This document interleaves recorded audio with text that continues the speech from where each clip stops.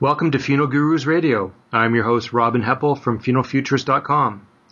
We're continuing our series of pre-conference interviews for the ICCFA annual convention that is going to be held in Las Vegas, Nevada from April 20th to 23rd. Today's guest is David Johnson from thefuneralsite.com in Kent, Washington. David, are you there? I am. Thanks, Robin. How are you doing, Dave? I'm doing great today. Thank you.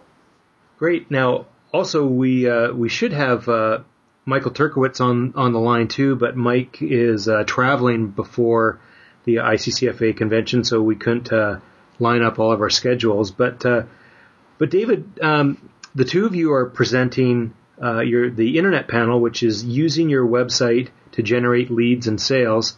And kind of before we get into the topic, maybe if you could just give a little bit of background about yourself and your company. Thanks, Robin. I come out of the high-tech industry and the publishing and content industry and have a lot of experience in both.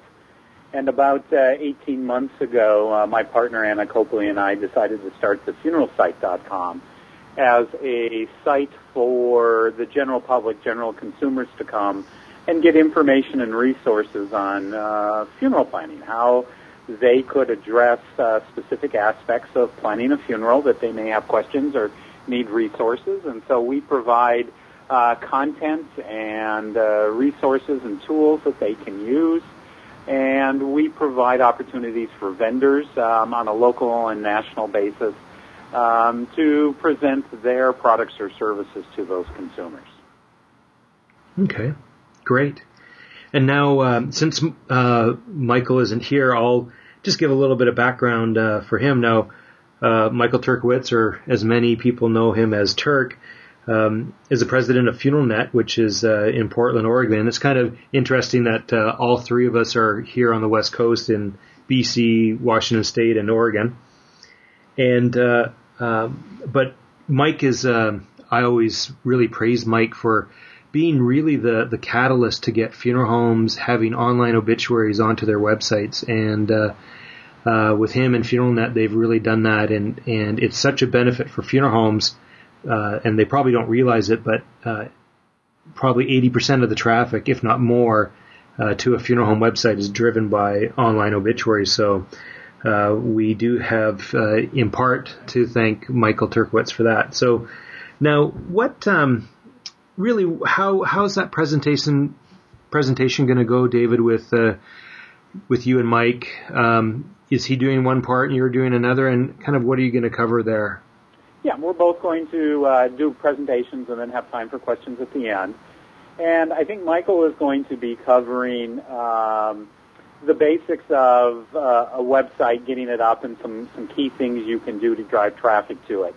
He'll talk about features that can go on the website, how to get high search engine rankings, how to engage what he calls the 4 primary audience types that come to a website.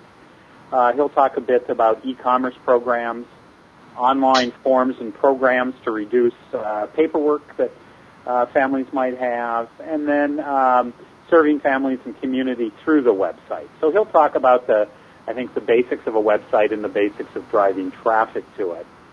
And I'll pick up from there with a few of my own comments on websites and funeral homes, and then really dive into the generating leads and sales from the site, and particularly generating traffic to the site.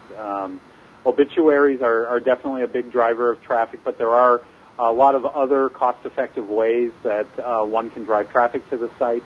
And I'll address a number of those options and talk a little bit about the process and the fundamentals of how do you do it and how do you look at the financial impacts of it. How do you track the cost of the leads that you're generating and the sales you're generating, and use that to your advantage to really drive cost-effective leads that will hopefully, turn into good sales for your site. For sure. And I think people just don't realize the power of some of the other online advertising opportunities, and usually the main ones that they get asked about or asked to purchase is with the Yellow Pages being in trouble.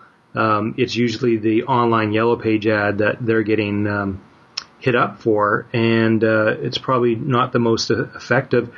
David, could you maybe just share a couple of examples, maybe talk about some of the other types of online advertising and pay-per-click, and just maybe dispel a couple of the myths that are out there? Well, I can certainly try. I mean, there are a number of ways that you can drive traffic to your site before you start spending your hard-earned dollars on advertising, and I would definitely recommend that funeral homes look at those. And I know, Robin, you in particular have talked about in the past using video as a driver to make people aware of your website and get folks to your site. And that's definitely one of the things that I will be mentioning that is, no cost or low cost to get videos up on a number of the sites, YouTube, et cetera, that can really drive the organic traffic, the free traffic to your site. So I would strongly recommend that funeral homes take a look at the opportunities that they have there. There are a number of other places that you can list your website for free, and you want to take advantage of that. The next place that I would strongly recommend people taking a look at is with the cost per click advertising through the major search engines. And in particular, I'd look at Google, since that controls a significant amount of traffic coming to the site. You can set up an ad on Google and indicate how much you're willing to pay for a click-through on that ad, and you only do pay for people that click through on the ad, something you can't say for most advertising that you get hit up to spend on these days. So it's somewhat less risky to do the cost per click model through Google or the other search engines. And you can be paying anywhere from, probably 10 cents up to $1 for click-throughs. And I know that in larger cities, the amount of traffic that searches for funeral homes and related terms is actually quite high. And so we'll talk a little bit about that in the presentation and how you can look at those opportunities. There are other networks that allow you to advertise that might be geographically targeted, and those networks oftentimes work on a CPC or a cost per click basis. You might find a network that has a cost per action basis or a cost per lead. Those you pay if they take a particular action, like signing up for a newsletter or downloading a document possibly that you've put up that has good information that consumers might be interested in, or that they actually fill out a lead form and say, I'm interested in getting more information from this particular funeral home. So, you can definitely look at that. There's more traditional advertising online where you put up a banner and you pay per 1,000 times that banner is displayed.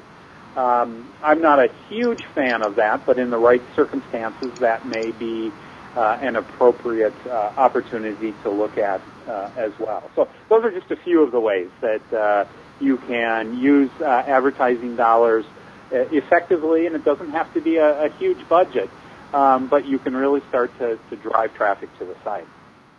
Yeah, one thing about just even the pay-per-click, that the neat thing is that you can just drill it down so specifically, and you, as you said, you just you can set your budget, whether it's even if it's $5 a day or $5 a month, and for your own geographical little area, and unfortunately, I see when I'm obviously searching for funeral homes in different areas, and unrelated ads are coming up, and it's probably because someone just didn't get all of the information, and so their ads being served in an area where it really shouldn't be, and where people would probably never become a client family or a customer. And but it's not, it's not too difficult once you get in there. And for Google, they give you tons of tools, and it's just really neat, the information that you can get, and the tools that they'll give you, because they're getting a little piece of that too. So they want to make sure that it's all working for both sides. Absolutely. And the beautiful thing is that with Google, you can get in at a very small cost to get started and sort of get your feet wet and experiment with it and see what works and what doesn't. And as you start seeing things that work, you can quickly increase the amount of budget you're putting towards that, and then continue to monitor that and make sure that it's continuing to work. So it's a constant feedback loop if you use it properly, that you can learn from and actually use it quite effectively as a way to drive very targeted traffic to your site. True.